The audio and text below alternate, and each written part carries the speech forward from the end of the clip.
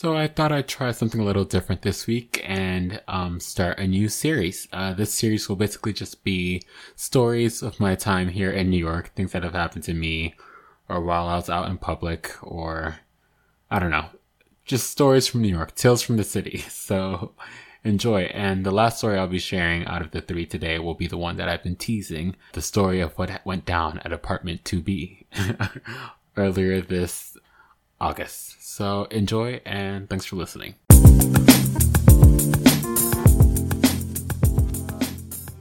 Now, to a long time or born and raised New Yorker, the story I'm about to tell you may seem like no big deal or nothing out of the ordinary, but having only lived here a year or so, there is a learning curve and life adjustments that have to be made that I'm still making. Okay, here we go. This past July, my friends and I decided to go out to enjoy the summer weather the best we could, with everything that's going on. And so we spent some time in Washington Square Park and continued our day dining at an outdoor restaurant for drinks and appetizers, stuff like that. Nothing too out of the ordinary for New York, the usual loud streets, garbage trucks, the smell of sizzling trash on the sidewalk, homeless people harassing you for money as you eat, the usual. So my two friends were sitting on either side of me as I faced the other side of the street. Drinks flowed, conversations carried on, the usual. Up until a lady across the street, middle-aged, seemingly put together, could have been someone's mother for all I know, stopped on the sidewalk and facing me. Get this. As she faced me, maybe even making eye contact with me, I wasn't sure. I blocked that part of my memory out. But as she was facing me, she pulled down her pants and underwear, exposing her, to my surprise, a rather hairy private area. And I'm talking full frontal. It took me half a second to process, and then my head jerked sideways in an attempt to avoid the front row show. And so me being me, I told my friends to look, as they had not noticed that the lady is literally exposed. And once they turned and saw, they too also instantly turned their heads away in shock. After the initial shock had worn off, we looked back to see her from what it looked like to be airing out her lady parts, patting it, just giving it all the fresh air. Again, in full view of everyone that was in the area. Then she pulled back up her pants and off she went down the sidewalk to enjoy the rest of her day. And though we had all seen what had just happened, no one dining at that restaurant wanted to make a big deal about it until our server, in confusion at no one's surprise about what just happened, announced it. Didn't anyone just see that? And then we all started laughing, reliving the weird encounter. Then we proceeded to order another round of drinks, and I took a bite out of my mozzarella sticks because they were so good. Hot and cheesy.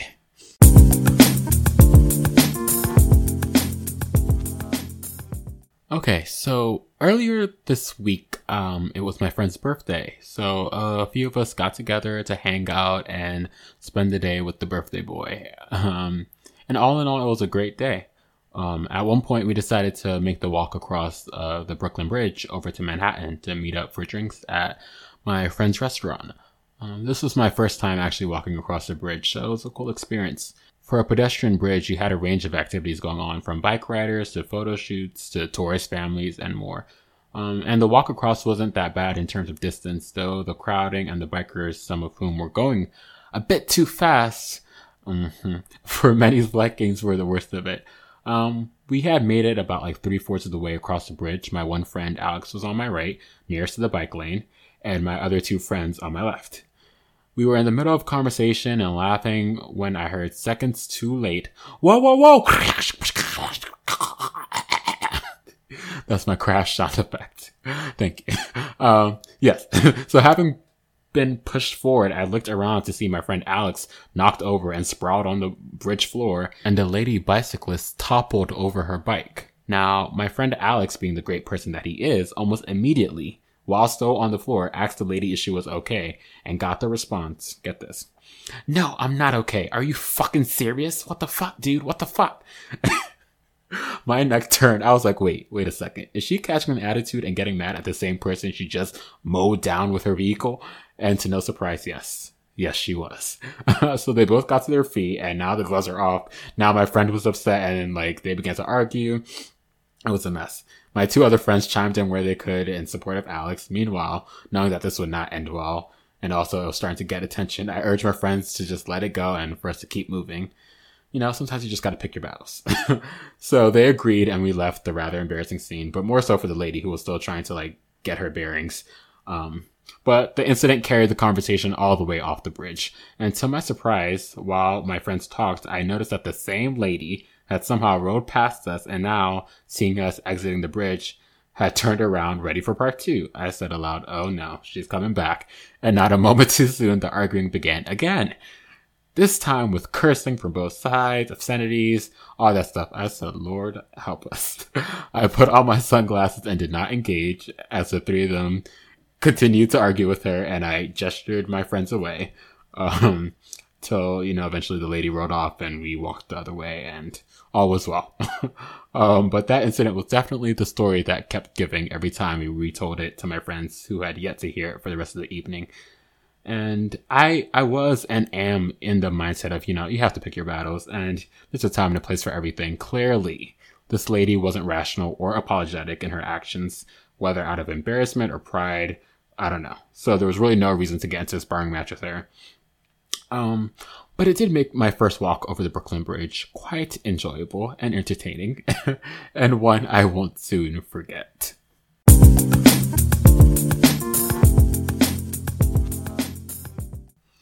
Okay. The story I've hinted at the past few episodes is finally here. Now, where do I begin? Okay. Well, to start, I live in New York City with two other roommates, apartment 2B, like I've mentioned before.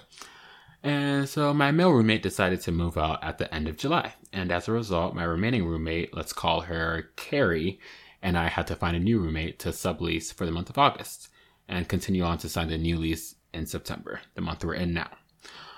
So we ended up meeting virtually, of course, with about 8 different people over the course of a few days. Some were instant no's, others were maybes, but thankfully the last person we met with was an 100% yes for both of us, Carrie and I. Let's call him James. James. All parties involved felt it was a good fit, or so we thought. During our initial meeting, James seemed open, friendly, smart, all the good traits, and in addition, had great answers to all of our roommate interview questions. Touring the apartment and his would-be room via FaceTime, he expressed it as being perfect and a good fit for him. James let us know he was moving to New York from the South to pursue his master's and would be driving up once he secured a place. He had been living on his own throughout quarantine, so adjusting to living with people wouldn't be a problem, but would take some getting used to. And after our meeting, Carrie and I decided the vibes were right and would extend an offer on the room to him. He gladly accepted. We had found our person. Or so we thought.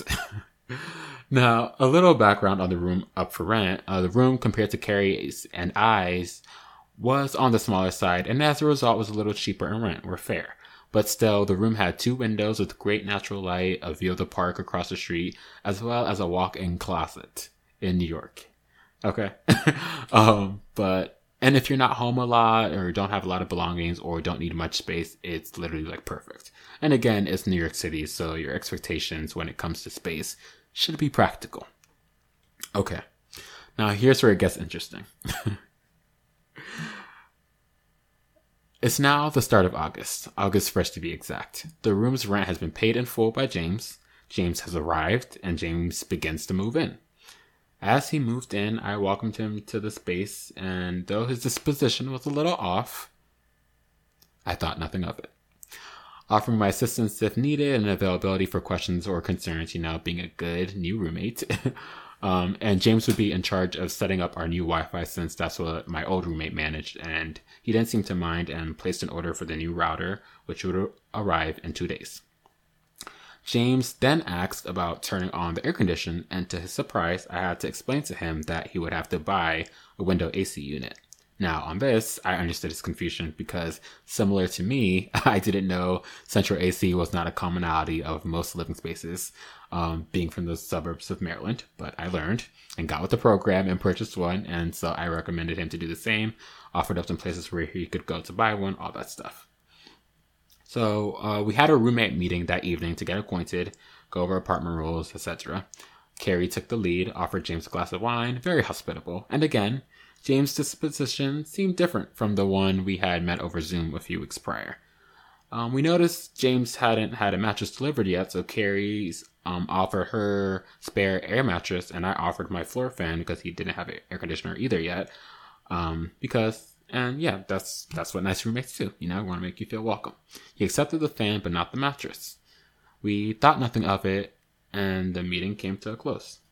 Now, the next few days carried on, nothing out of the ordinary, the usual for Carrie and I, and we could only assume James was now getting acquainted to the neighborhood and city, seeing him every so often. Okay.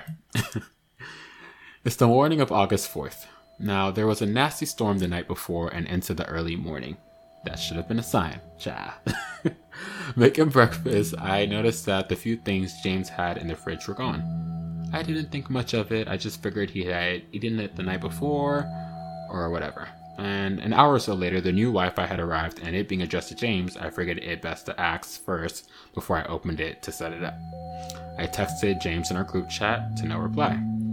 I took that as a yes because I needed my Wi-Fi. Okay, I wouldn't open it if it was anything else, but I knew it was the Wi-Fi, and yeah, you know, I'm not opening up people's packages. That's not the type of roommate I am, okay?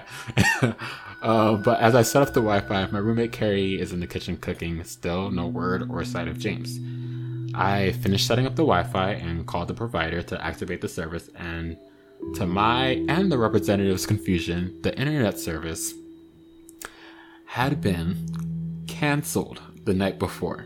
That's right, canceled.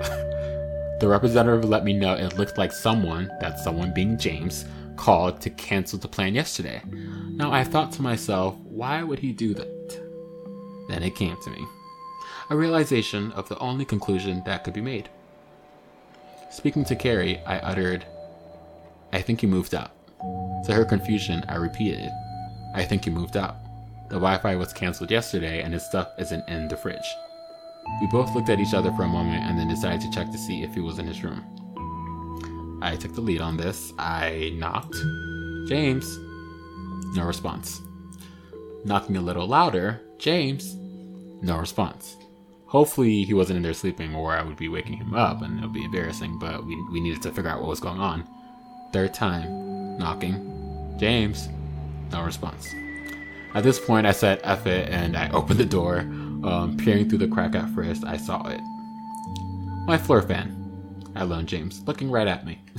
Then I took in the rest of the room, and the room was empty. Cleared out. As if no one had been there the night before.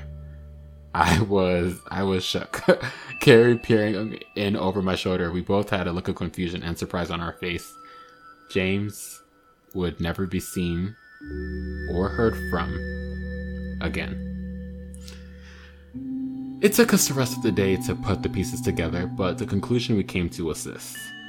James had moved out the night before in the dead of night. Carrie and I were both awake up until around 2 a.m., so if James had wanted to move out and or escape without being caught, he would have to had waited till around 3 or 4 in the morning. So that's what he did. Now, Carrie and I had both admitted to hearing noises throughout the night, but we figured it was one of us going to the bathroom or in the kitchen. But in reality, it was James trying to pull off his midnight escape from apartment 2B. Now, why James felt the need to move out in this way, we have no clue.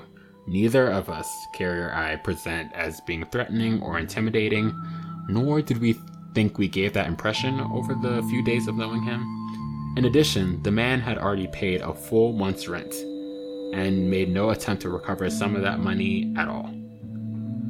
Being the nice people that we are, if he did in fact want to move out for whatever reason, not liking the room, needing a central AC unit, not liking the apartment, hell, even if he didn't like us, if he had let us know, we would have allowed him to stay for the month until he found a new place and then just find a new person for September.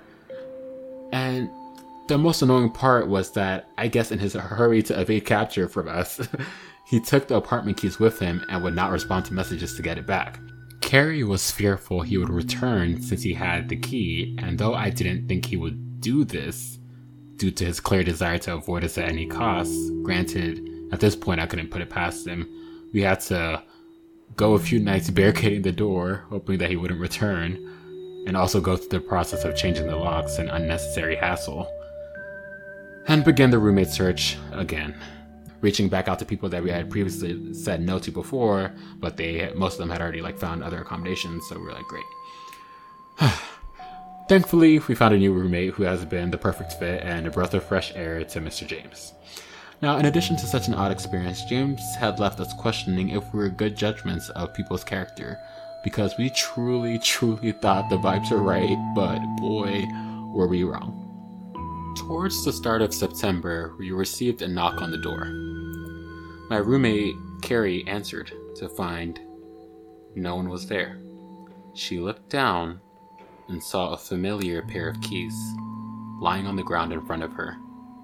After showing me the keys, slightly weirded out, we laughed, and that was the last we spoke of James, never to be thought of again. Thankfully, real thankful, and hopefully, this will be my first and last New York City roommate horror story.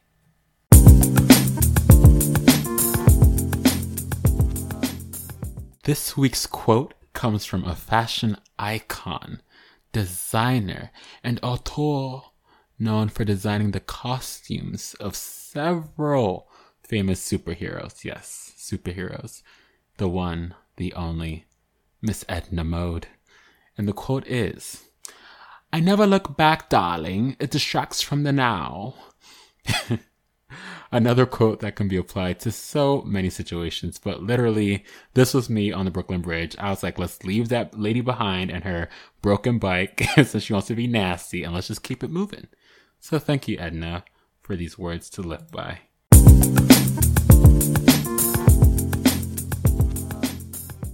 Thank you so much for listening. I'd love to hear your thoughts on these experiences that I've had these last couple of months because I've been going through it.